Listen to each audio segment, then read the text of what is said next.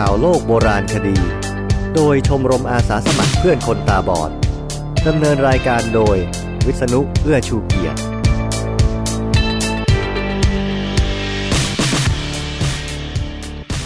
สวัสดีครับข่าวโลกโบราณคดีครั้งนี้เป็นครั้งที่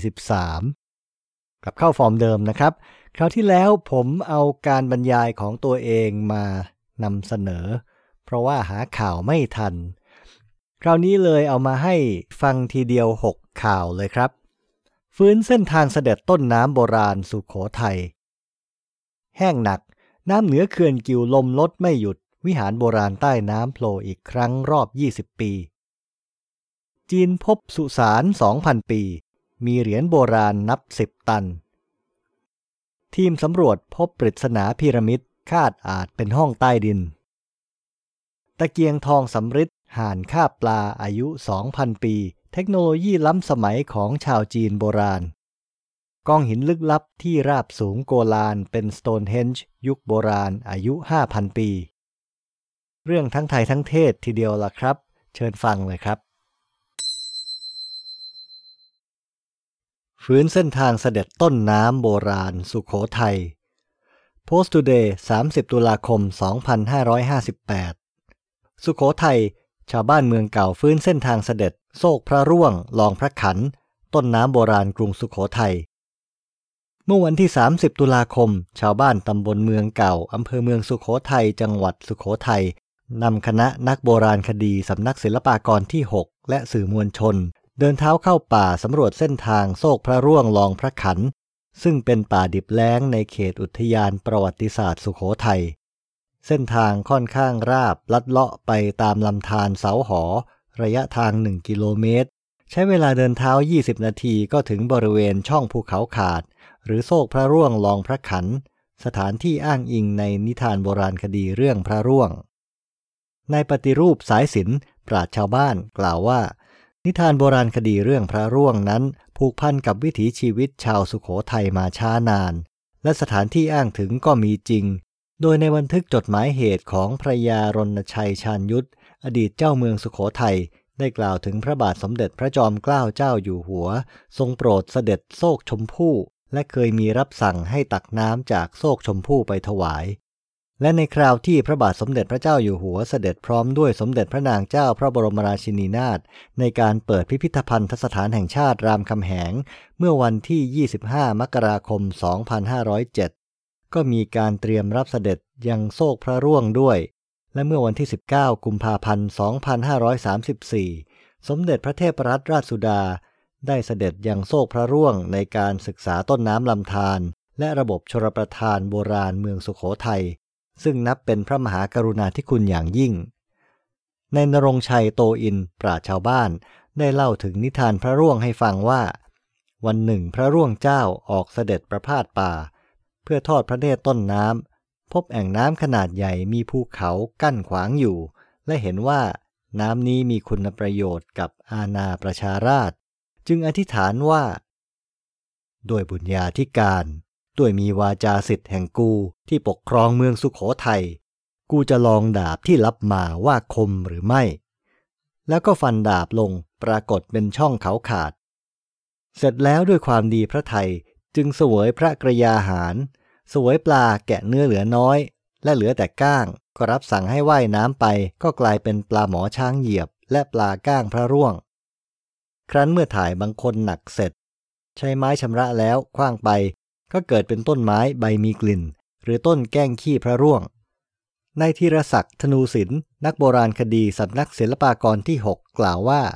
โศกพระร่วงลองพระขันมีความสำคัญและเป็นแหล่งต้นน้ำมาแต่โบราณดังปรากฏข้อความในศิลาจารึกหลักที่1ความว่าเบื้องหัวนอนในวงเล็บทิศใต้เมืองสุโขทัยนี้มีกุฎีพิหารปู่ครูอยู่มีสรีดพงศ์มีป่าพร้าวป่าลางมีป่าม่วงป่าขามมีน้ำโคกมีพระคพุงผีเทพดาในเขาอันนั้นเป็นใหญ่กว่าทุกผีในเมืองนี้ขุนผู้ใดถือเมืองสุโขทัยนี้แลไหว้ดีพลีถูกเมืองนี้เที่ยงเมืองนี้ดีผีไหว้บ่ดีพลีบ่ถูกผีในเขาอั้นบ่คุ้มบ่เกรงเมืองนี้หาย ตามรากฐานภาษาโบราณแล้วสรีดพงษ์เขียนว่าสอเสือรอเรือสระอิดอเด็กพอสำเภางองูสอเสือกรันแปลว่าทำนบมีรากฐานมาจากภาษาสันสกฤตซึ่งเมืองเก่าสุโขทัยมีระบบชลประทานโบราณมีลำธารหลายสายไหลลงเขื่อนสรีดพงษ์รวมทั้งมีระบบส่งน้ำโดยคูคลองและท่อน้ำโบราณส่งไปใช้ยังเมืองสุโขทัยด้วยนายสุพจน์นาครินทร์ปราชญ์ชาวบ้านกล่าวว่า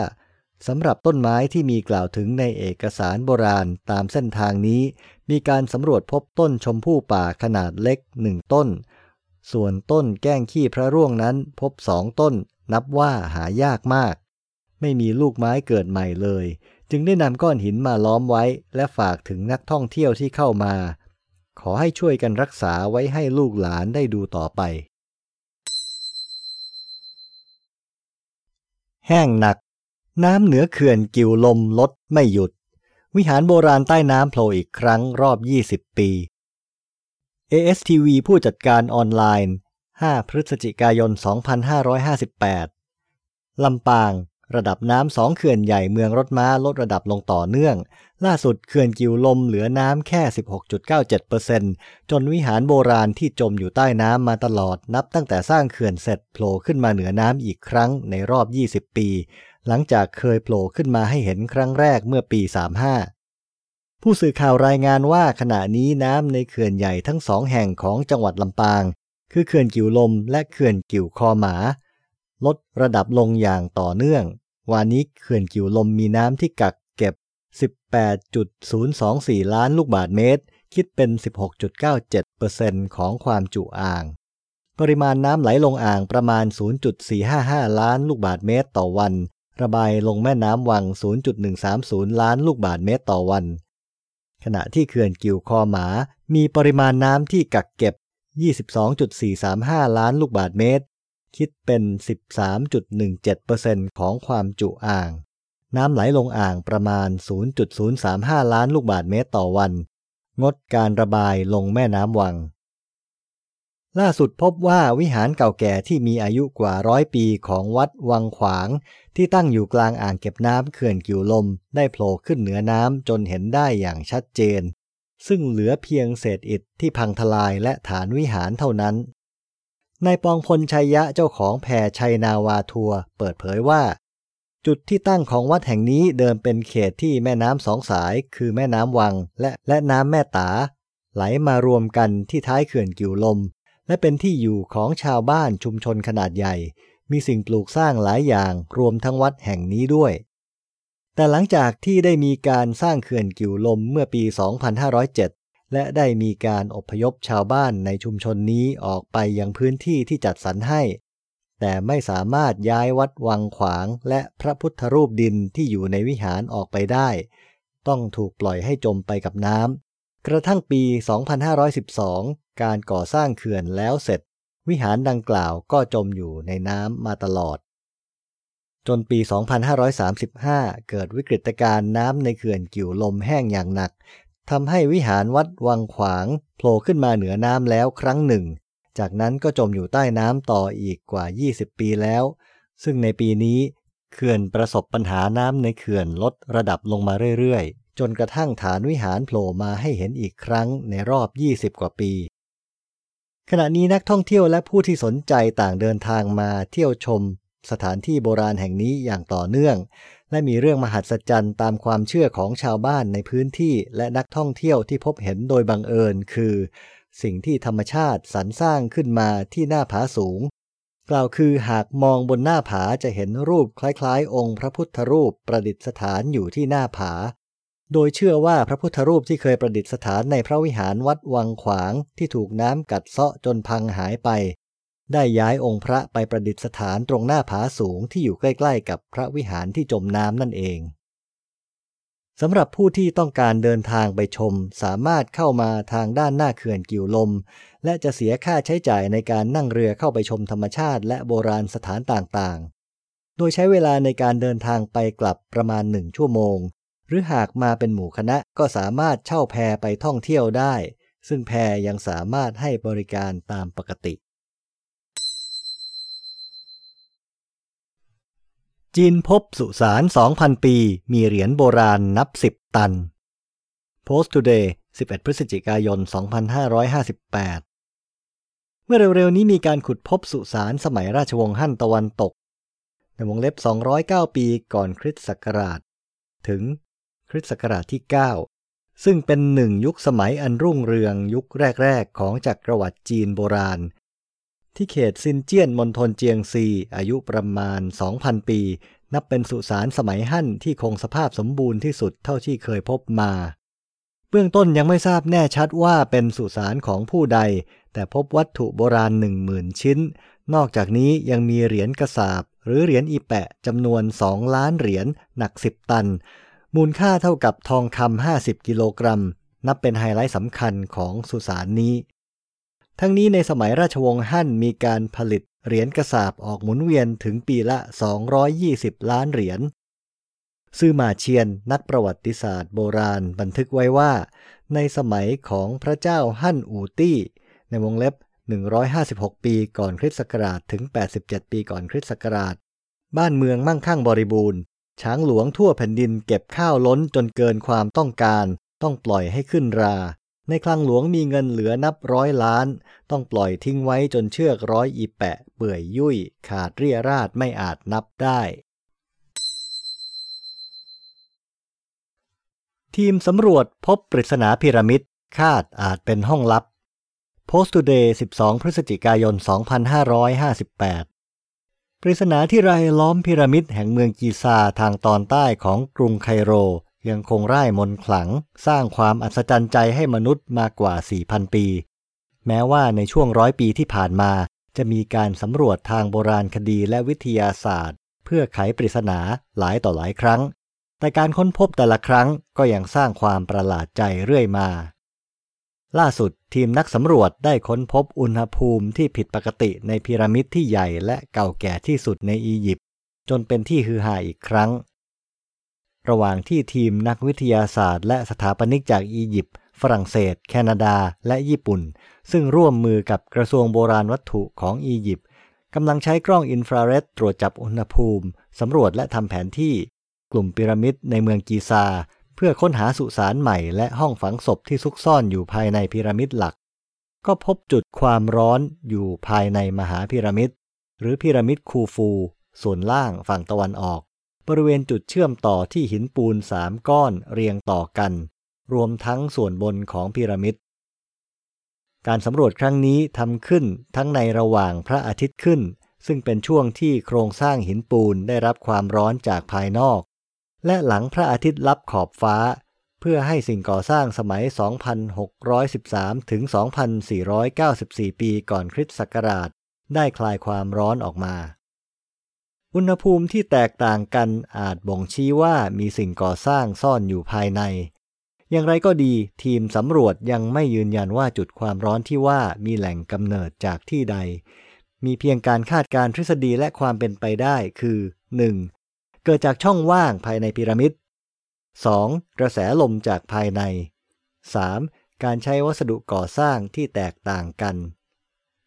มามดูเอลดามาดีรัฐมนตรีกระทรวงโบราณของอียิปต์เผยว่าจากนี้ไปทีมสำรวจกลุ่มนี้จะสำรวจพีระมิดคูฟูและพีระมิดในกลุ่มเดียวกันอีก2แห่งอย่างละเอียดอีกครั้งเพื่อคลี่คลายจุดความร้อนปริศนาที่เพิ่งค้นพบตะเกียงทองสำริดห่านคาบปลาอายุ 2,000 ปีเทคโนโลยีล้ำสมัยของชาวจีนโบราณManager ออนไลน์14 พฤศจิกายน 2558 สำนักข่าว People Daily รายงานว่าเมื่อไม่นานนี้คณะนักโบราณคดีจีนได้ขุดพบตะเกียงทองสำริดรูปทรงห่านคาบปลาซึ่งสันนิษฐานว่ามีอายุไม่ต่ำกว่า 2,000 ปีภายในสุสานของขุนนางยุคราชวงศ์ฮั่นตะวันตกที่เมืองหนันชังมณฑลเจียงซีทางภาคตะวันออกของประเทศตะเกียงเก่าแก่จำนวน2ดวงที่ค้นพบนั้นแต่ละดวงถูกปั้นแต่งให้มีรูปร่างอ้วนท้วนลำคอเรียวยาวหางสั้นและเท้ารีบแบนเป็นพังผืดแสดงท่าทางห่านหันหัวกลับไปข้างหลังแล้วกำลังใช้จะงอยปากคาบปลาอยู่ในปาก สิ่งที่สร้างความแปลกประหลาดใจแก่นักโบราณคดีไม่ใช่แค่เรื่องรูปลักษณ์ภายนอกที่สวยงามเท่านั้นแต่ยังรวมถึงคุณสมบัติการใช้งานที่มีระบบปรับระดับแสงสว่างและการทำงานที่เป็นมิตรกับสิ่งแวดล้อมตะเกียงหารคาบปลานี้นอกจากจะสะท้อนเทคนิควิธีซึ่งนับว่าดีเยี่ยมในสมัยนั้นยังประกอบด้วยหลักการทางวิทยาศาสตร์และภูมิปัญญาของชาวจีนโบราณซินหลี่เสียงหัวหน้าทีมนักโบราณคดีกล่าวซินอธิบายว่าตัวบังตะเกียงถูกออกแบบให้โค้งมนและยกเปิดปิดได้ทำหน้าที่เป็นเกราะบังลมและใช้ปรับเปลี่ยนความสว่างของแสงไฟขณะที่รูปร่างของห่านและปลาก็มีลักษณะเป็นโพรงควันที่เกิดจากน้ำมันก๊าซหรือขี้ผึ้งจะถูกตัวปลาสกัดกั้นก่อนไหลผ่านเข้าไปในร่างของห่านเชื่อว่าคนยุคนั้นอาจฉีดน้ำใส่ท้องห่านเพื่อชะล้างคราบเขม่าวควันด้วยตะเกียงนี้คงถือเป็นสิ่งของราคาแพงมหาศาลในเวลานั้นผู้ครอบครองก็คงมีแต่พวกขุนนางชนชั้นสูงไม่ใช่ชาวบ้านตาสีตาสาธรรมดาแน่นอน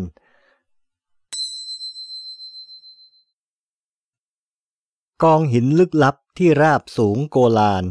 เป็นสโตนเฮนจ์ยุคโบราณอายุ 5,000 ปีมติชน14พฤศจิกายน2558สำนักข่าวต่างประเทศรายงานว่าทีมนักโบราณคดีได้ทำการศึกษากองหินลึกลับที่รู้จักกันในชื่อรูจิมเอลฮิรีเขียนว่า RUJMEL-HIRI หรือกิลกัลเรไฟม์เขียนว่า GILGALREFAIM ที่ตั้งอยู่บริเวณที่ราบโกลานโดยพบว่ามีอายุใกล้เคียงกับกองหินประหลาดสโตนเฮนจ์ขณะที่มีทฤษฎีกล่าวอ้างว่าสถานที่แห่งนี้อาจถูกสร้างขึ้นมาเพื่อประกอบพิธีกรรมทำศพที่เรียกว่า Sky Burial เขียนว่า SKYBURIAL ซึ่งยังคงเป็นปริศนาโดยนักโบราณคดีจะพยายามค้นหาคำตอบต่อไปว่าสร้างขึ้นมาเพื่ออะไรรายงานระบุว่ากองหินลึกลับรูจิมเอลฮิรีถูกค้นพบขึ้นครั้งแรกเมื่อปี 1967 หลังจากที่กองทัพอิสราเอลสามารถยึดดินแดนจากกองทัพซีเรียได้ในสงคราม6 วันโดยนักโบราณคดีได้ทำการสำรวจพื้นที่ทางอากาศและพบรูปแบบการเรียงตัวของหินเป็นวงกลมซึ่งไม่สามารถมองเห็นได้จากพื้นดินรวมทั้งยังพบว่ามีการขุดเจาะภายในกองหินซึ่งเผยให้เห็นโครงสร้างที่เก่าแก่และใหญ่ที่สุดแห่งหนึ่งในภูมิภาคนอกจากนี้ยังมีกองหินเรียงตัวเป็นวงกลมซ้อนอยู่ด้านในอีก5 วงโดยวงกลมที่ใหญ่ที่สุดมีความกว้างมากกว่า152 เมตรและยังมีห้องเก็บศพอยู่ใต้กองหินที่เรียงตัวกันสูงถึง 4.5 เมตรอยู่ตรงกลางวงอีกด้วยโดยจากการสำรวจของทีมนักโบราณคดีพบว่ากองหินลึกลับแห่งนี้มีอายุมากถึง 5,000 ปีซึ่งมีอายุใกล้เคียงกับกองหินประหลาดสโตนเฮนจ์ที่อยู่ในยุคก่อนประวัติศาสตร์ปัจจุบันตั้งอยู่ที่มณฑลวิลเชอร์ประเทศอังกฤษแต่ความแตกต่างระหว่างกองหินสโตนเฮนจ์กับกองหินลึกลับรูจิมเอลฮิรีนั้นก็คือกองหินประหลาดสโตนเฮนจ์สร้างจากก้อนหินขนาดยักษ์เรียงตัวกันกว่า100ก้อนขณะที่กองหินลึกลับรูจิมเอลฮิรีสร้างจากก้อนหินบาซอลต์ขนาดเล็กกว่า 1,000 ก้อนที่กองรวมกันโดยมีน้ำหนักรวมมากกว่า 40,000 ตันรวมทั้งยังมีการค้นพบเศษเครื่องปั้นดินเผาและเครื่องมือหินที่ใช้ในการขุดเจาะต่างๆซึ่งนักวิชาการส่วนใหญ่ต่างยืนยันว่าการก่อสร้างเริ่มขึ้นเมื่อช่วง 3,500 ปีก่อนคริสตกาลและชิ้นส่วนอื่นๆอาจเพิ่มมาอีกในช่วง 2,000 ปีต่อมาอย่างไรก็ตามยังไม่มีใครทราบแน่ชัดว่ากองหินลึกลับเหล่านี้ใครเป็นคนสร้างขึ้นมาโดยบางคนคิดว่ามันอาจจะเป็นอารยธรรมเร่ร่อนที่ตั้งรกรากอยู่ในพื้นที่นี้ขณะที่บางคนบอกว่าสถานที่แห่งนี้อาจจะมีความสำคัญทางโหราศาสตร์เกี่ยวกับวันที่สั้นที่สุดและยาวที่สุดของปีที่เรียกว่าคริสต์มายันตามปฏิทินโบราณแต่ขณะเดียวกันก็ได้มีทฤษฎีที่อ้างว่าสถานที่แห่งนี้อาจจะถูกสร้างขึ้นมาเพื่อประกอบพิธีกรรมทำศพที่เรียกว่า Sky Burial โดยการบริจาคร่างกายให้เป็นอาหารแก่นกแร้งสังเกตได้จากกองหินสูงตรงกลาง ซึ่งเชื่อกันว่าน่าจะเป็นจุดที่วางศพสำหรับชื่อรูจมเอลฮิรีนั้นคือชื่อในภาษาอาหรับิกแปลว่ากองหินของแมวป่าขณะที่ชื่อกิกัลเรไฟม์คือชื่อในภาษาฮีบรูแปลว่าล้อของยักษ์หมายถึงการแข่งขันโบราณของยักษ์ที่กล่าวถึงในพระคัมภีร์ไบเบิลทั้งนี้พื้นที่แห่งนี้ตอนนี้ถูกใช้เป็นสถานที่ในการฝึกทหารกองทัพอิสราเอลแต่ผู้เข้าชมสามารถเข้าไปสำรวจเยี่ยมชมสถานที่แห่งนี้ได้ในวันหยุดสุดสัปดาห์และวันหยุดยาวโลกแล้งไปทั่วจริงๆนะครับคราวก่อนโน้นผมเพิ่งเล่าเรื่องน้ำลดโบสถ์ผุดที่เม็กซิโกคราวนี้เป็นที่เขื่อนกิวลมเมืองไทยเรานี่เอง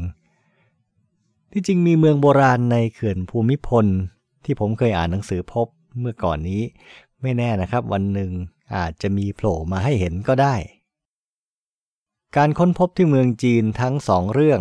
ทำไปทำมาปรากฏว่าเป็นงานเดียวกันครับตอนแรกก็แปลกใจว่าทำไมมีสุสานราชวงศ์ฮั่นทีเดียว2แห่งบังเอิญไปหน่อยไหม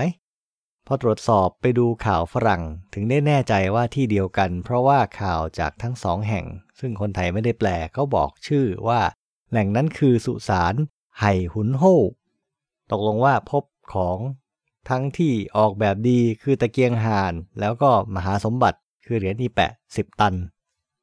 ก็คุ้มนะครับขุดทีเดียวแล้วก็อีกอย่างในข่าวที่เขาบอกว่าเป็นสุสานจากสมัยราชวงศ์ฮั่นตะวันตกต้องบอกว่าเก่ามากนะครับเพราะว่าราชวงศ์ฮั่นตะวันตกนี่คือต้นราชวงศ์ฮั่นแล้วราชวงศ์ฮั่นนี่มีมาก่อนสมัย3ก๊กตั้ง400 ปีฉะนั้นสุสานนี้เก่ามากๆครับกลับมาเรื่องต้นน้ำสุโขทัย